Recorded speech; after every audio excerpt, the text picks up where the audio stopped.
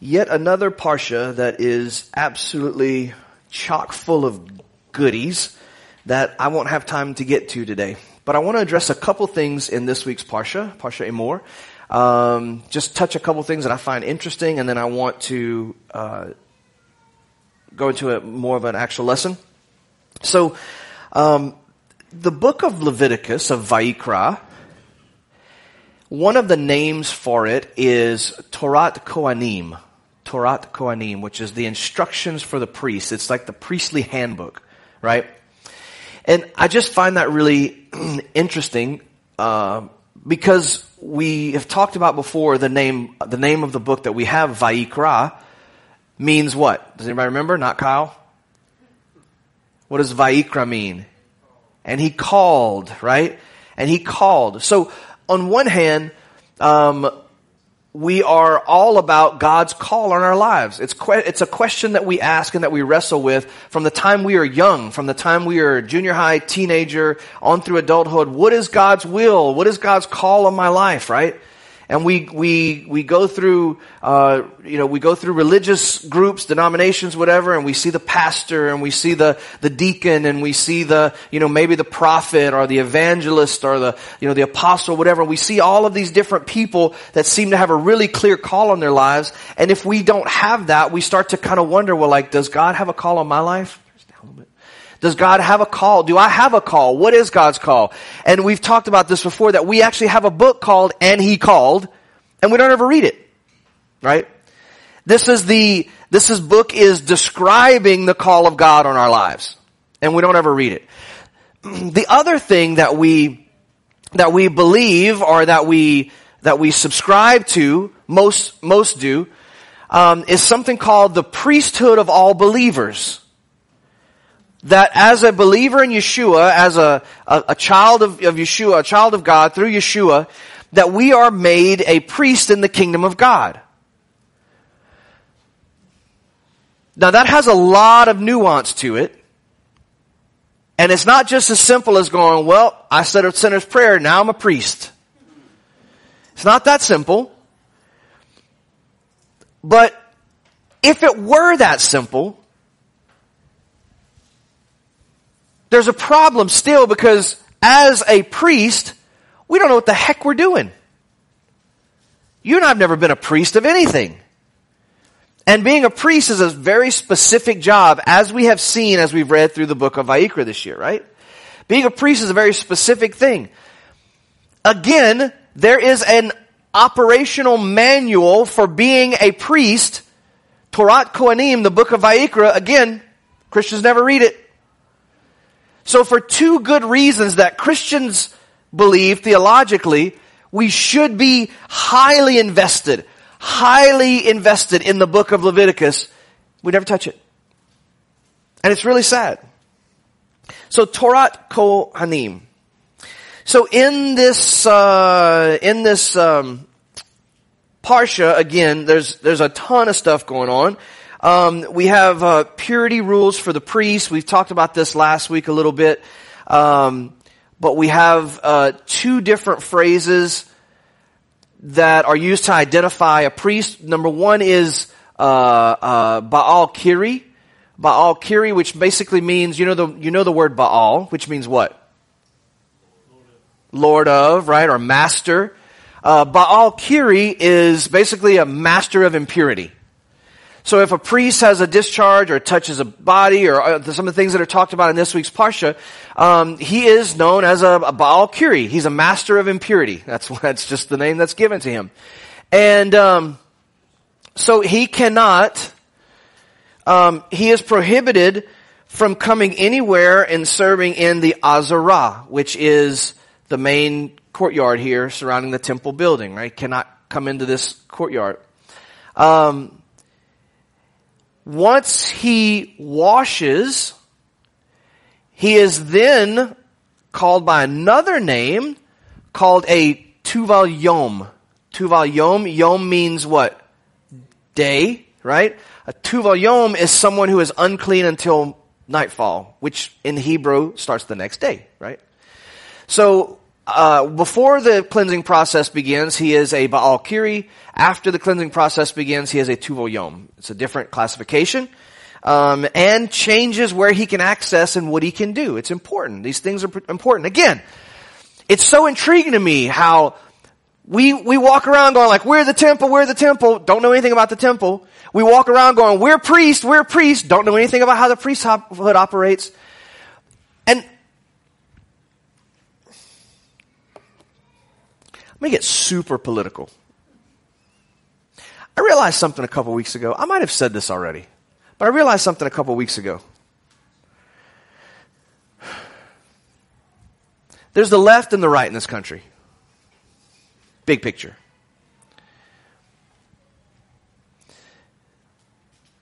The right gets all up in arms, conservatives get all up in arms about leftists or liberals because it's said that, well, they want everybody to feel included and yet they're the most discriminatory when you actually look at their policies and stuff, right? And we have all these left and right, conservative, liberal things. And I actually did this because I didn't want to be fooling myself because it's kind of an interesting thought. And I'm probably going to lose like 75% of you guys, so I apologize ahead of time.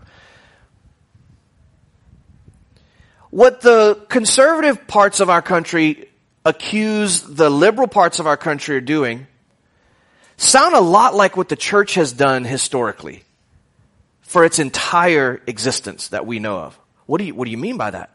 Well, the church preaches love and acceptance to everybody, right? Everybody is welcome. Oh, except you because you dress like that. Oh, except you because you act like that. Oh, except you because you have those markings on your skin. Oh, but except you because you talk like that. Oh, but you because you, right? This is the same thing that conservatives accuse the liberals of doing. The church is the first massive discriminatory in the way we've read the scriptures. Now, I'm not saying that's what the gospel is. That's what we've made it to be.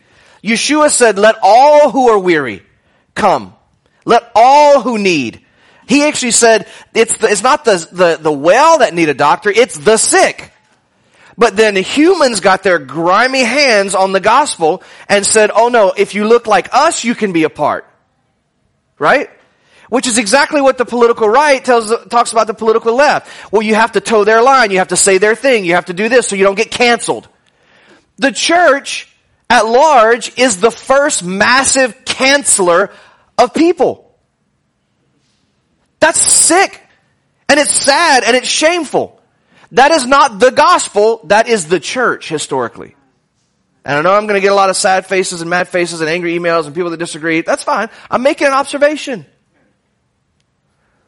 Not to say again that the church is all bad and that's all it's done is evil. I'm not saying that. But I just thought it was really interesting. And what it tells us, and what's really interesting about this is because many people who claim to be conservative also can claim to be the church. And so there's a, like, are you sure you know what's going on here? It's interesting to think about, at least. As we talk about, this is something else that we have in our political system that I think bleeds over into our spiritual walk. Is everybody uncomfortable? Good. Bleeds over into our spiritual walk. Identifying. Now I know none of you drink beer. So you probably don't know about this huge scandal that has gone on with Anheuser-Busch. Right? And Bud Light decided to put this trans whatever, again I can't even remember which way it goes, man or woman, if you're going, anyway, as a spokesperson on their can. Bud Light. Now, how many drinkers of Bud Light do you know that are all pro-trans, whatever? I don't know many. So, I mean, they really missed their target audience there, right? We have men who identify as women winning records in sports, like every record they win, right? Because they identify. In today's day and age, you can be whatever you want to be just because you identify as that. If I woke up tomorrow morning and my dream had always been to be a black woman, I could be it. And none of you could tell me that I couldn't, because then you would get canceled.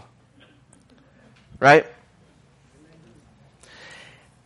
And I know you're going to disagree with me, but it's just a thought.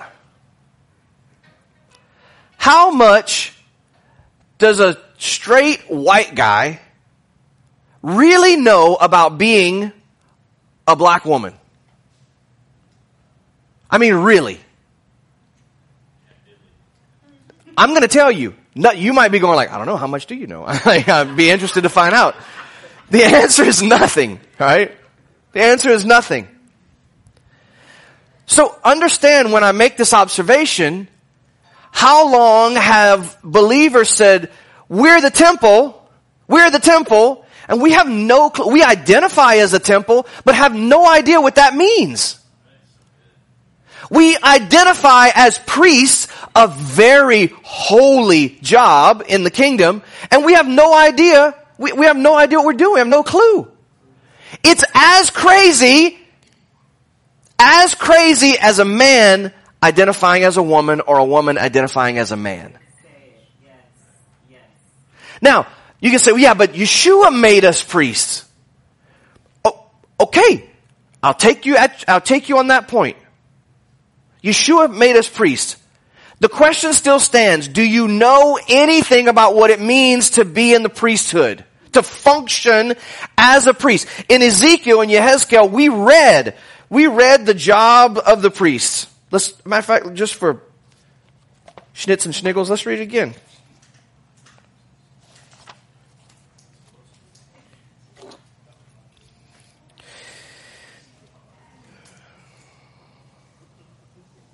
Verse 23 of chapter 44. They shall instruct my people. So if you're going to claim priesthood, the first thing you need to know about yourself is that you are an instructor. You're a teacher. Now we know you can't teach without doing. You can't teach without knowing. You can't teach without practicing yourself. Right? They are to instruct my people, verse 23, concerning the differences between holy and ordinary. Full stop. We talked last week about how holiness in the temple is not moral. This week, if I have time from this rant, I'm going to contradict everything I said last week. I know some of you hate when I do that. I love it. I've gotten very comfortable with holding two contradictory things at once and going, this is opposite of this, but we can bring them together and make a synergy. And that's why I do that. That's why I tell you, that's why I contradict myself all the time. It's not accident. It's not by accident. It's on purpose. Because two opposite things can be true. And we have to figure out a way to make them work together. And that's what wrestling with the scriptures is all about. So the first job of the priest listed in Ezekiel is to teach the difference between holy and ordinary. Do you know the difference between holy and ordinary? Do you know what holiness even is? Do you know what God considers ordinary? Do we know the differences? Well, which lens do we use? Which criteria do we use? See? Go ahead and be a priest. Let them inform them the difference between contaminated and clean. Do you know the rules of tameh and tahor? Do you know make somebody tameh? Do you know what process it is to go from tameh to tahor? Next. Verse 24, concerning a grievance, let them stand in judgment. Oh boy, I know a lot of people that love this part of the job description. Just let me handle it. If they'd asked me, I'd have told them. What they should do is, if I was their parent, I'd tell you what I'd do. To stand in judgment. Here's the thing though about standing in judgment, is that when you stand in judgment, you're one concentric circle closer to the Holy of Holies. Do you realize that? Judges have a higher level of kedusha than non-judges, which makes you closer to the presence, which makes you more accountable. Yeshua gets into judging, of course, and we've weaponized those scriptures until we're blue in the face. I think that you can discern. You better be able to discern so that you don't get yourself in a pickle over and over and over. Which some people go like, well, Satan's just attacking me. No, you make really dumb choices. Satan's going like, well, I ain't got to touch that one. They kind of take care of themselves.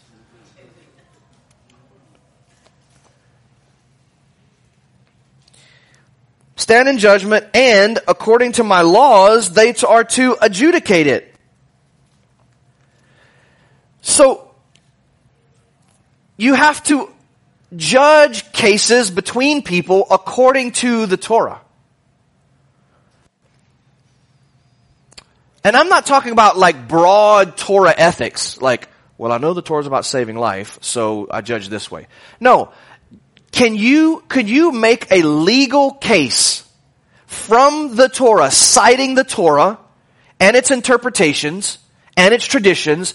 Could you make a legal case in judging between one person and another one? You wonder why a lot of Jewish people, why lawyers are very prevalent in the Jewish community? Because that's what they grow up doing. That's what they grow up doing. Because that's what the Torah commands. And then lastly, my teachings and decrees regarding my appointed times, they are to protect. And my Sabbaths, they are to sanctify. So protecting the commandments and sanctifying the Sabbaths. Again, which means you can't teach something you're not doing. It goes on though.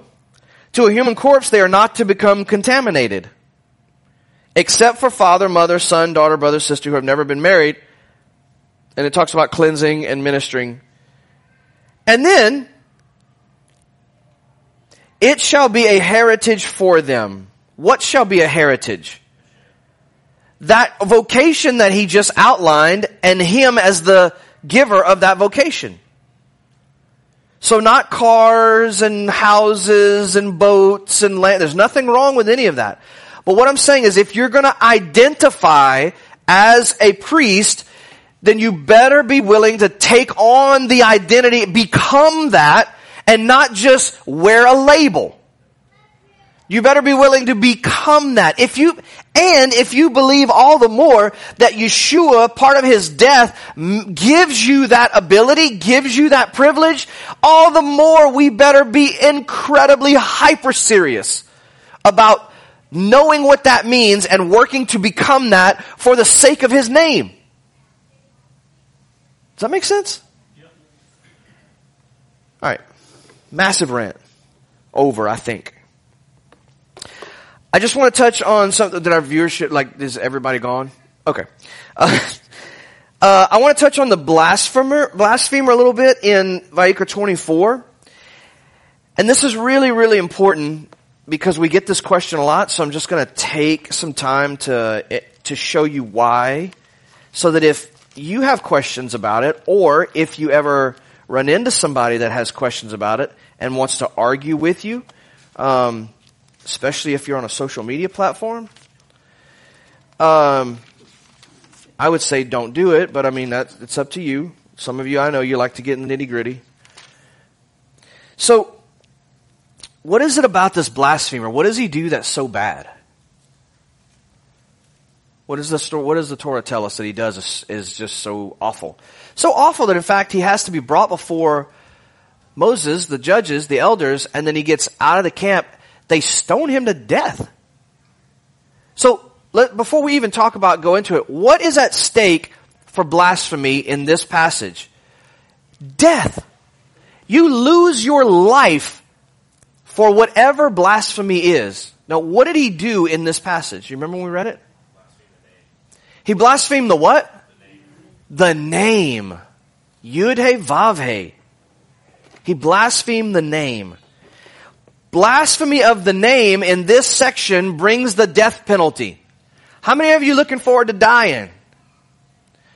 How many of you have complete and utter control over your tongue at all times? You gonna raise your hand again? Okay. Yep. People have questions about, they have critiques about, we say Hashem, the name. We say Adonai, my Lord. Well, don't you know the pronunciation of the name? Don't you know that you can pronounce God's name? Yeah, I know. Yeah, I've studied all 1,700 different pronunciations and why they're valid and why you put the vowels here and there and how the va used to be a wa and all that. I know. Yeah, I got it. I got all of that. But here's why I'm very careful and why I choose to say Hashem. Because I know me. I know me, and I know that I could say the holiest name in existence, Yud He Vav He, and then not 30 seconds later, I might be cussing somebody for cutting me off in traffic. Now, you may not be that undisciplined. I'm just telling you about me. And having those two things that close together is blasphemy of the name. And it constitutes the death penalty. You know what? I'll go easy on you. Maybe you don't cuss people out in traffic. Maybe you don't curse at all. Good for you. But maybe you got a really bad habit about talking about people. Oh, Judgy McJudgerson. Maybe you got a way of you got a habit of saying the name Yud He Vav He in prayer, and then getting on the prayer line and gossiping about people. Oh. See, I was the bad one for cussing somebody off in traffic, but yours is justified. I understand. Sorry. I'll move on. But gossip next to the name is blasphemy, and it carries the death penalty. You see? This is why the sages, in their wisdom, put barriers around the name. Not only to protect the name against reputation, but to protect us, because we are who we are. It's the same reason why we don't write the name on paper. Because where does most paper end up? In the trash.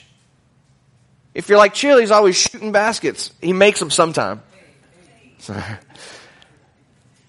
Do you understand? Yeah, but it's just some... This goes back to our inability to really understand priesthood and holiness. Yeah, but it's just some letter, it's just ink on a page. We're not actually putting the name on the page. We're not actually putting God's reputation on the page. You're disqualified from being a priest. Sorry. You're not a priest. I don't care if you believe in the priesthood of all believers. I don't care if Yeshua came to your room at night with a magic wand and poof, made you a priest, like the movie Aladdin. I'm sorry, you're not a priest because you don't understand the difference between holy and profane. This is how serious this is. It's so serious that there's actually a section about it in the Torah. This is why we are careful about the name. Anything that the name is on or in, we are careful about. I try to do my best about this. This book contains the letters Yud He Vav He.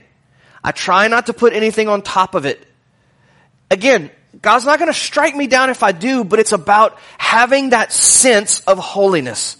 Having that sense of reverence, which is something I really appreciate, I have to say, about the Catholic Church. They have a beautiful sense for reverence, and it's taught to their children, their grandchildren, their grandchildren. I love non-denominational churches as well, but you walk into them and kids are running around and hanging from the ceiling, and there's no place that's sacred. And so there's got to be a balance somewhere that we have a sense of the sacred. We have a sense of what's holy. Besides that, we have no room calling ourselves the temple or the priesthood.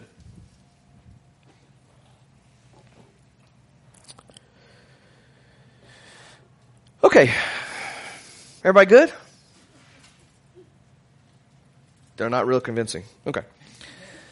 Thank you. Just what? Just what? Now that you've laid all that on. Okay.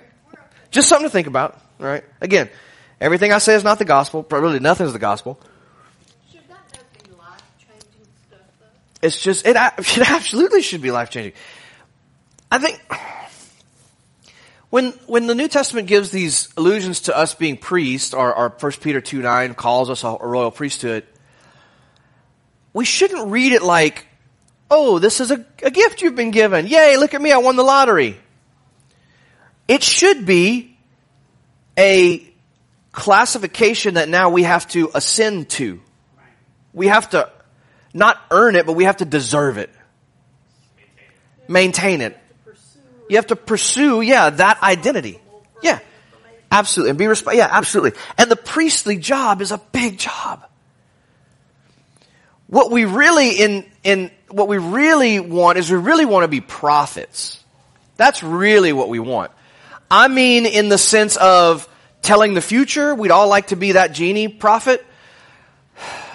But also in the sense of we want to just lay into people and tell them the truth and, my God, fire and brimstone and yada yada and all the other stuff. So last week, we talked about how in the temple, in the ancient Near East, holiness is not moral. And I told you that I did not fully believe that statement, but I wanted to make it because there is a spectrum of understanding about this. In the ancient Near East, I told you about the conversation I had with my teacher, Yoel, my Hebrew teacher, about ancient religions and how we know that they did not have a moral component to their worship. Their worship was their God said, go take this animal, kill it, drain its blood, and throw its blood on this rock. You have worshipped me. Now go about your business. That is the height of holiness in all of these ancient Near East cultures surrounding Israel. This week, I want to talk about how holiness is absolutely comprised of moral ethic. Without morality, without a moral ethic, there can be no holiness. So we're going to be on the opposite side of the spectrum this week. So let me ask you guys this. I asked you a question last week about holiness. I'll ask you the same question in a different way. What are some characteristics of holiness as you think about it?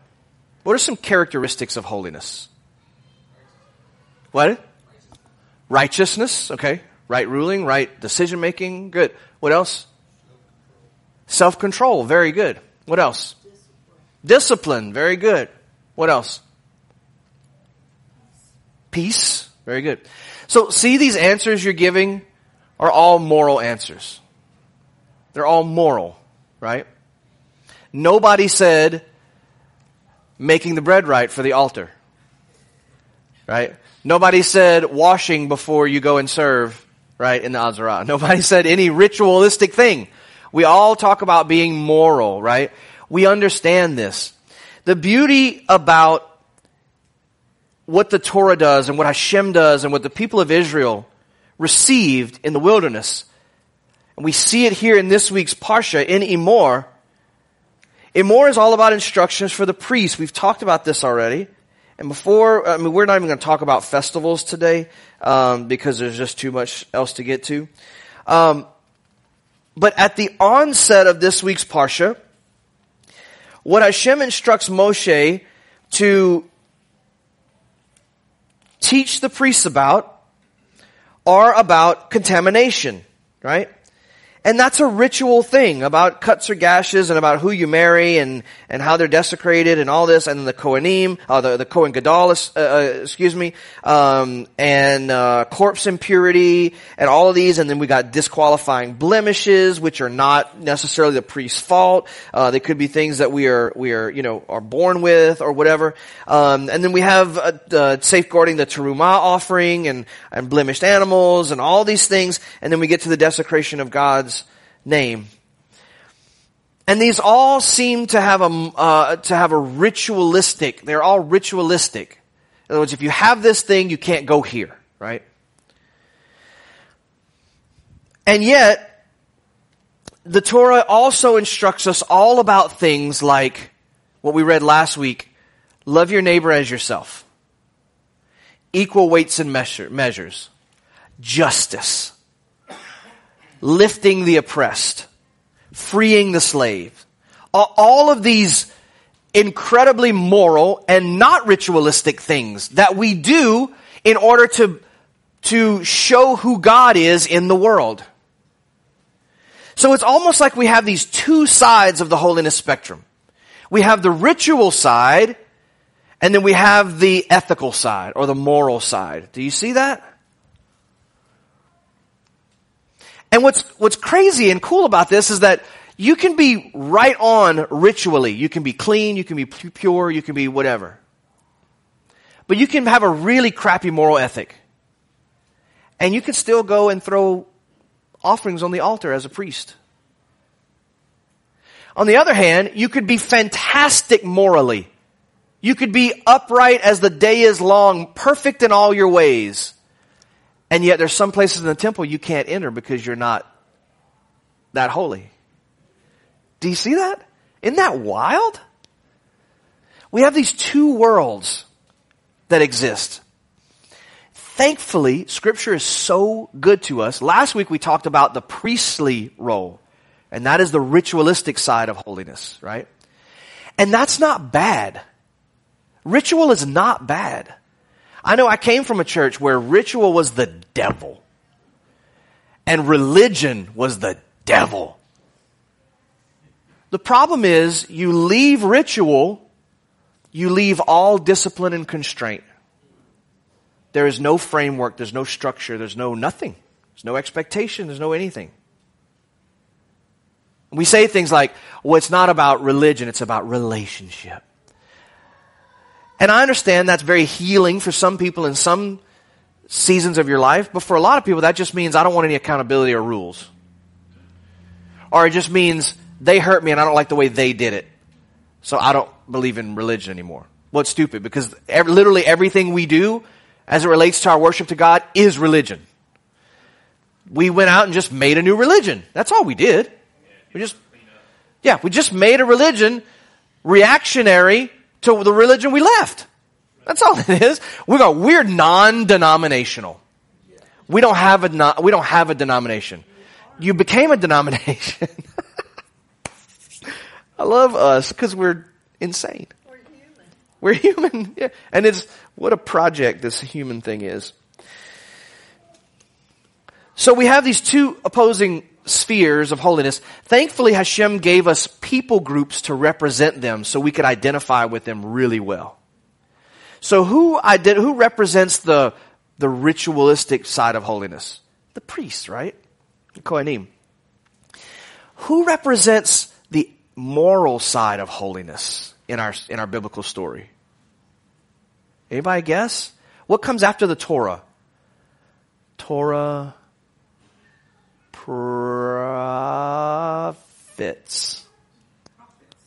Very good. Very good, Mr. Denise.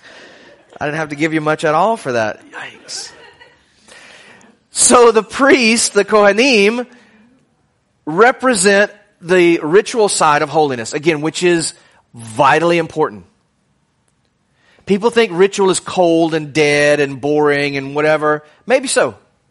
And maybe you're just not wired for ritual so much. Maybe you're super creative. Maybe that's how your brain works, and ritual just like it suffocates you. Maybe so. But that doesn't mean that you can just throw it away because it's not important, right? Then God gave us the prophets that represent the moral and ethical side of holiness. And I just want to read a few passages because I think you'll get where I'm going. And then we're going to hopefully come to a synergy as we finish this up. So we're going to be in the first chapter of Isaiah. This Isaiah is my wife's favorite book of the Bible. Let's see if we can figure out why. A vision concerning Judah and Jerusalem that Isaiah son of Amoz saw during the reigns of Uzziah, Jotam, Ahaz, Hezekiah, kings of Judah. Listen, heavens, and hear earth, for Adonai has spoken. Sons I have raised and brought up, but they have rebelled against me. The ox, which is kind of a dumb animal, right? The ox knows its owner, and the donkey, which is not dumb but is stubborn, knows its manager. But Israel does not know, my people do not understand. Oi, a sinful nation, a people weighed down with iniquity, offspring of evildoers, sons dealing corruptly. They have abandoned Adonai. They have despised Israel's Holy One. They have turned backwards. Where will you be struck again as you stray away more and more? The whole head is sick, the whole heart faint. From the foot to the head there is no soundness, wounds, bruises, and raw sores. What does that sound like? Wounds, bruises, and raw sores. Sounds like tummy, tummy. Not pressed, nor bandaged, nor softened with oil. In other words, you haven't even begun the healing, the cleansing process. See how the prophet is using priestly language? Right? He's using that priestly idea, that temple idea. Pretty cool, huh? Verse 7, your land is desolate, your cities are burned with fire, your fields, strangers devour it in your presence, a desolation overthrown by strangers. So the daughter of Zion is left as a sukkah in a vineyard, as a lodge in a garden of cucumbers, as a besieged city. Unless Adonai Tzavaot had left us a small remnant, we would have been as Sodom, we would have been as Gomorrah. Hear the word of Adonai, you rulers of Sodom. Give ear to the Torah of our God, you people of Gomorrah. For what is it to me, the multitude of your sacrifices, says Adonai? I am full of burnt offerings of rams and fat of fed animals. I have no delight in the blood of bulls or of lambs or he-goats. When you come to appear before me, who has required this of your hand, trampling my courts? Bring no more worthless offerings. Incense is an abomination to me. New moon and Shabbat, the calling of convocations, I cannot endure it. Iniquity with solemn assembly. Your new moons and your festivals my soul hates. They are a burden to me. I am weary to bear them. When you spread out your hands, I will hide my eyes from you. When you multiply prayers, I will not hear. Your hands are full of blood. Sounds like somebody's got a problem with ritual holiness.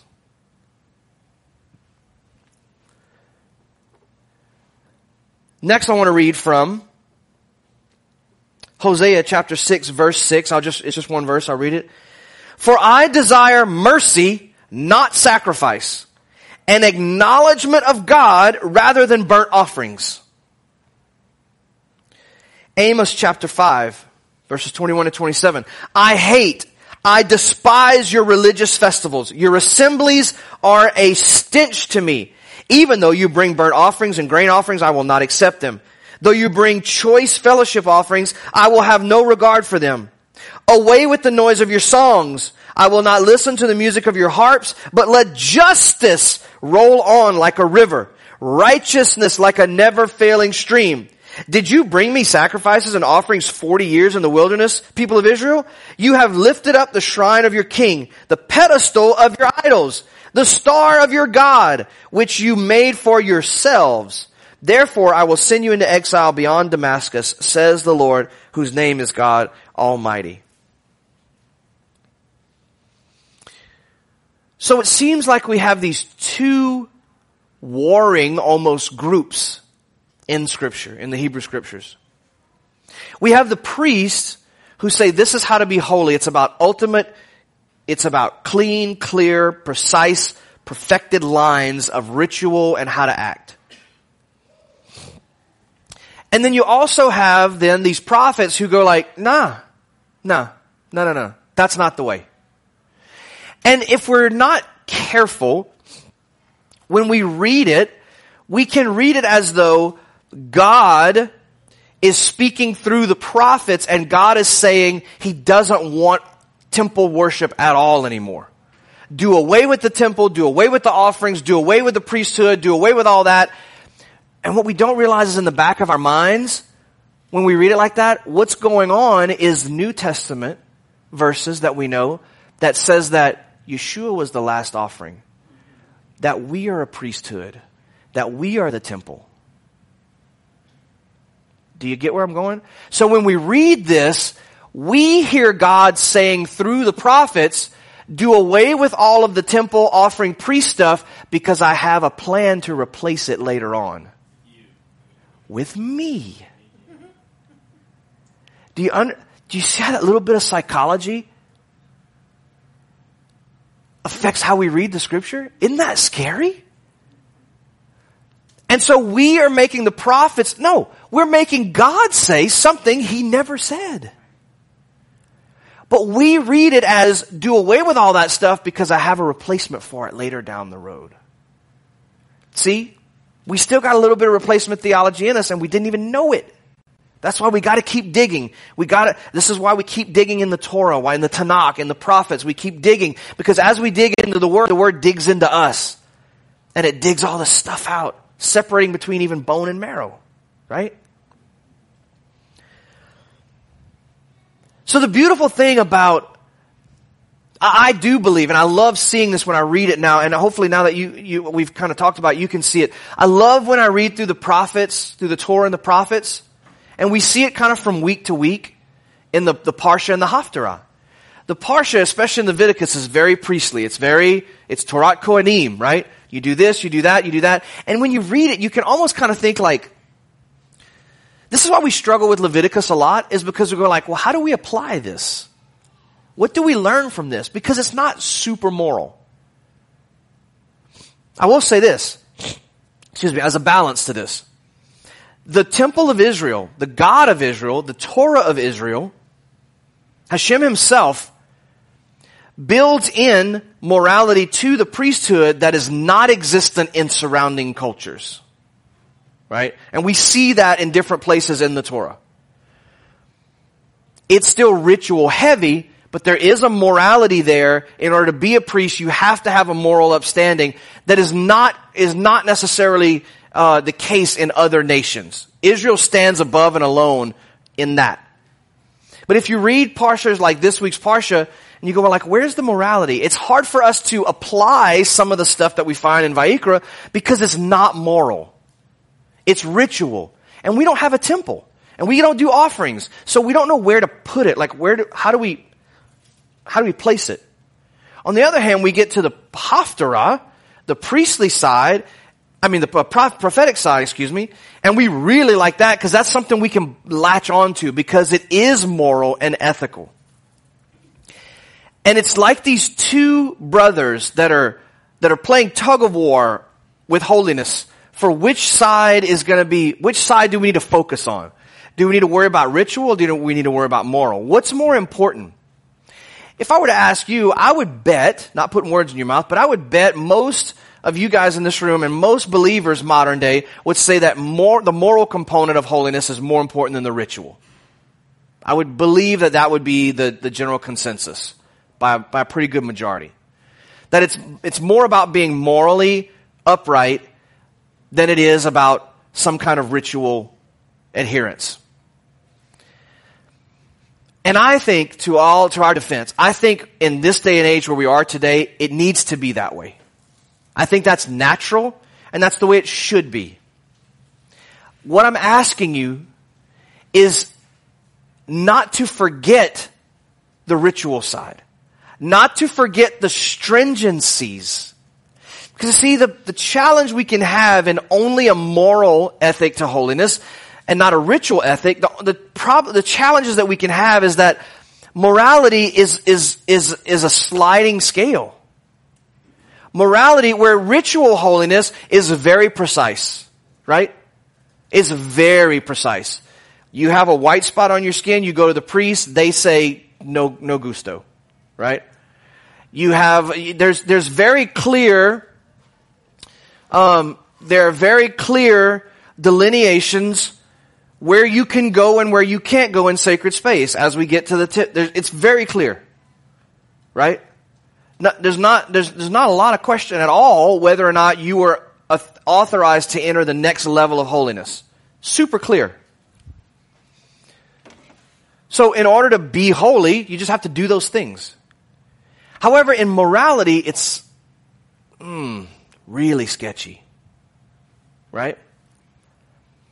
What's more morally holy? To call out and be judgmental of homosexuality?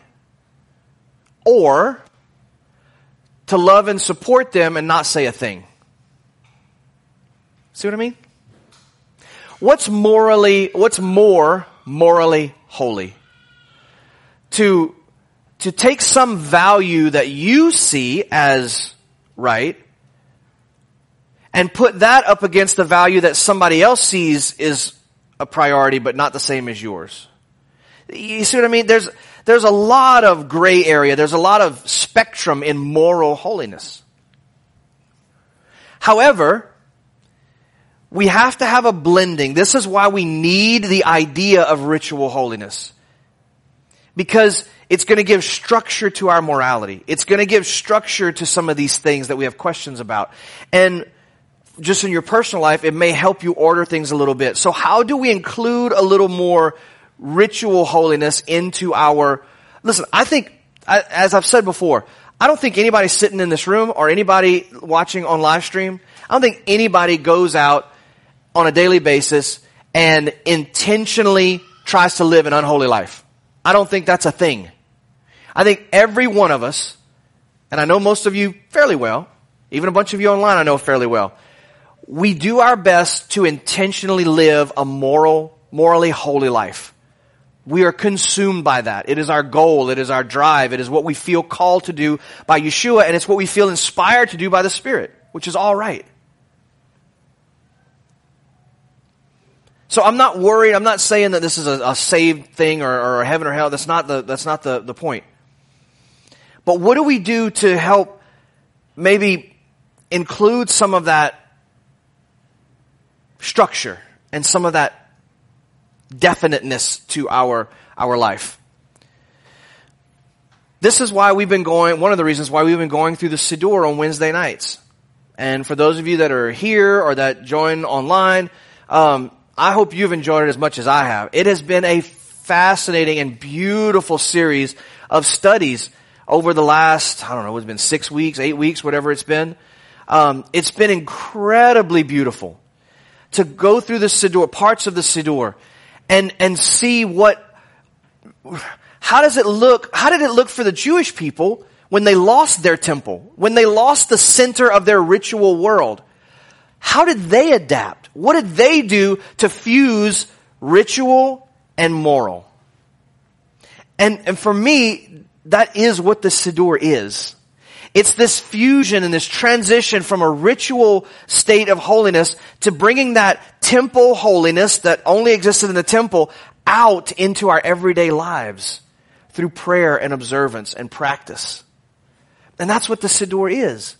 Because what it does is it brings so many of those temple ideas and it puts them into everyday practice. It puts them into words. It puts them into prayer that we use. And that's just a beautiful example. So maybe it's doing something like the Siddur, where you're starting to pray these ancient prayers, that some that are as old as the return from the Babylonian exile, even the Amidah, the standing prayer. Maybe and this has been helpful for me, maybe it's just learning more about temple practice, about the offerings. Here's a quick, just interesting thing. We talk about bread, right, being offered in the temple. There's talk about bread offerings, the lechem hapanim, the table of showbread, right, bread of the faces, in this week's Parashah. Do you know how many, some of you on Wednesday night, you might remember this. Do you know how many bread offerings there are in the temple on a daily basis? 14 different types of bread offerings. Very good, those of you guys that are paying attention. 14 different types of bread offerings. What the heck? You never get that from reading the Torah. It's in there. We just don't see it. Simple things like at Sukkot we wave the lulav. This week's Parashah talks about the priest taking the loaves and the two rams and waving them before Hashem, right? Well, you don't know what that looks like unless you've done the lulav at Sukkot. Maybe it's learning about the sanctity of a priest and what his life was like and what it meant. Just having a mental conditioning about ritual holiness will help you to understand a little bit better that balance between morality, which is I can do kind of what I want within the bounds, and ritual. one last thing I want to mention I think is really interesting. Driving here this morning, I thought about this. As temple-centric, as sacred space focused as the Tanakh is, there's one thing that's severely missing from the Gospels. We've been through the book of Leviticus, right? Where it's all about offerings. There's offerings on literally every page. So something significant is missing from the Gospels when it's talking about Yeshua. We never hear about Yeshua bringing an offering. Is there any account that you can think of where Yeshua brings an offering? Never. Now, does that mean that he didn't bring an offering? Do we see Yeshua going up to the temple? Yes. Yes. And he's going for, usually, Yeshua's not hanging out at the temple all day, right? Which is another important part. He's not just hanging, he doesn't just live in the temple courts, right? He's out and about in the highways and byways. But he does go to the temple. When? Shalosh Regalim, the 3 pilgrimage festivals. Unleavened bread, Shavuot, and Sukkot. Here's the thing, the Torah commands when you come into the presence of Hashem during those festivals, you are not to come empty-handed. So, by circumlocution, by default, Yeshua had to bring offerings when he went to the temple. He's required by the Torah, and he's a good Jew. Okay, good. The closest, yes, specific is that they ate the Passover, right? Which is a what?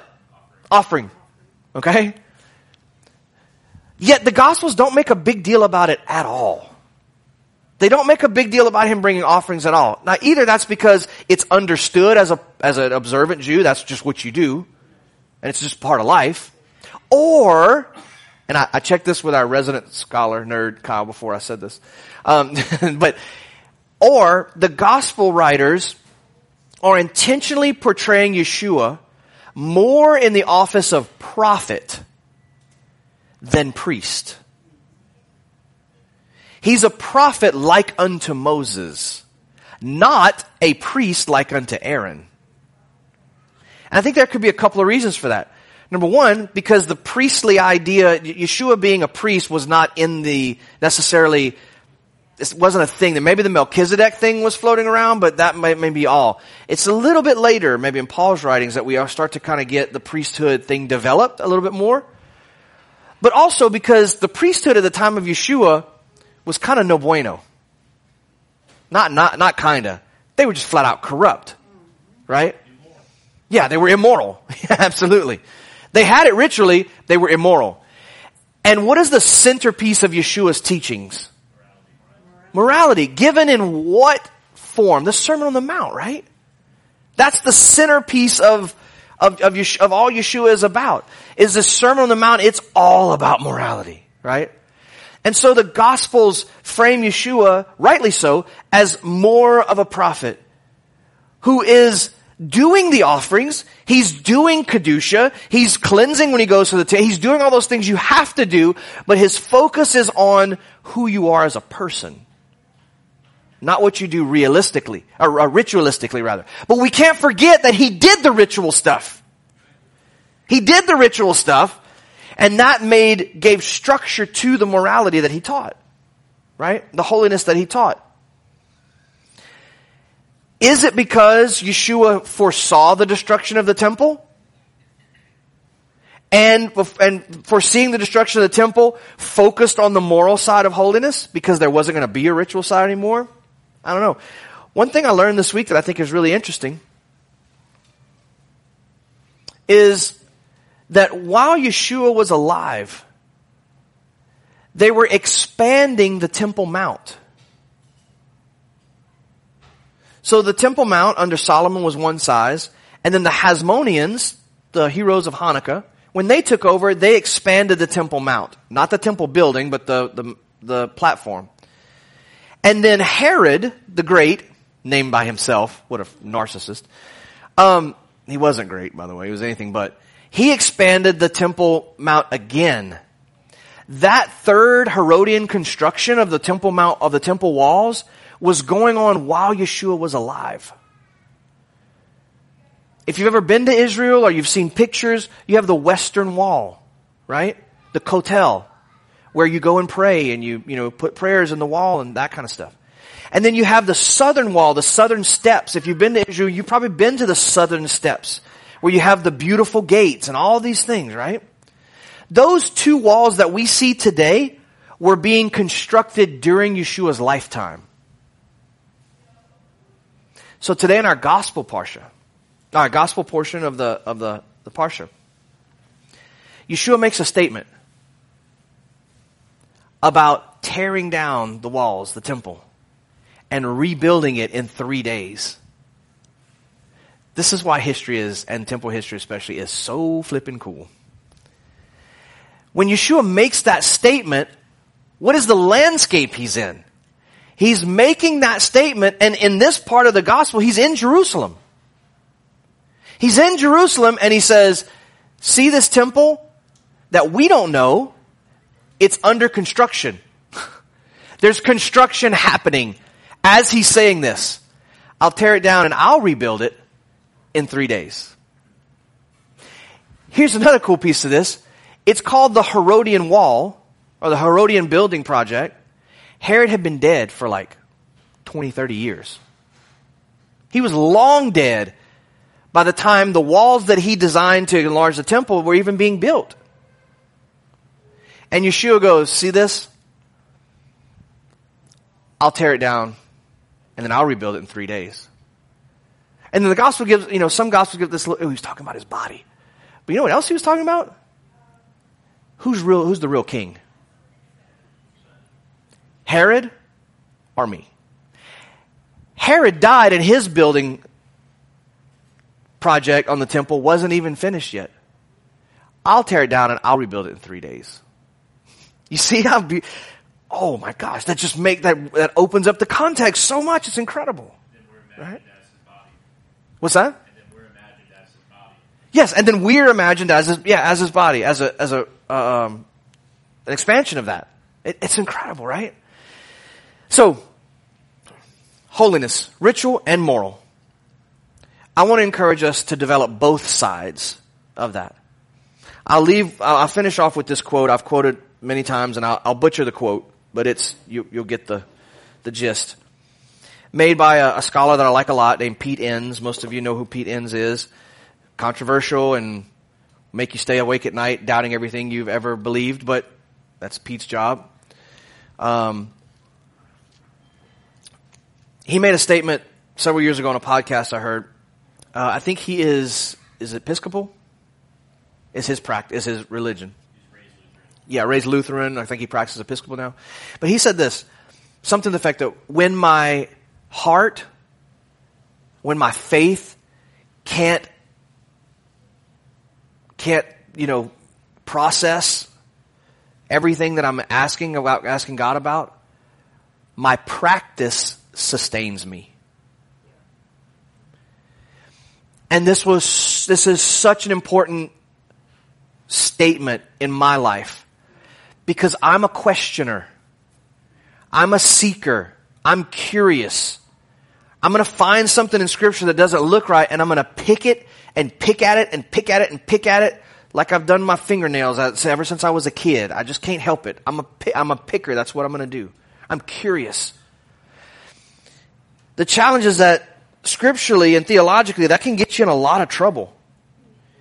Because you can ask questions down to the point where you don't even know if you believe anything anymore. Some of you have been there. You can explore so deep that you don't know what means anything anymore. And it can be a very scary place.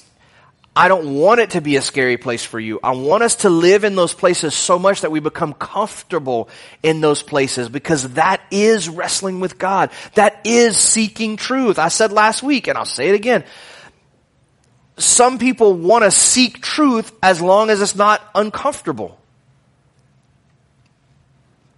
And when you go further past them in seeking truth, now all of a sudden you're a weirdo. No, you just got comfortable. But when we get to places where we don't know what we believe anymore, and that feels like almost heresy to say, it's our practice that holds us. I come to Shabbat because that's who I am. I honor the Shabbat. Whether or not you come or you do it at home, what you guys understand. Shabbat. Shabbat is the center of my week. I don't know how I feel about priesthood or how I feel about morality or how I feel about the temple or how I feel about what. I don't know how I feel about it, but you know what? I do know one thing. I'm going to keep Shabbat. I don't know how I feel about messianic prophecies, about whatever, blah, blah, blah. I don't know how I feel about all this stuff. I don't know how I feel about end times in the book of Revelation, but you know what? I'm going to do Shavuot because that's who I am. I don't know how to deal with all the political stuff that's going on in the world and how it's all going to end up, and I don't know how to, all that, but you know what? I do pray. That's what I do. Ritual is going to hold us when nothing else can. And so that's my final encouragement to you guys.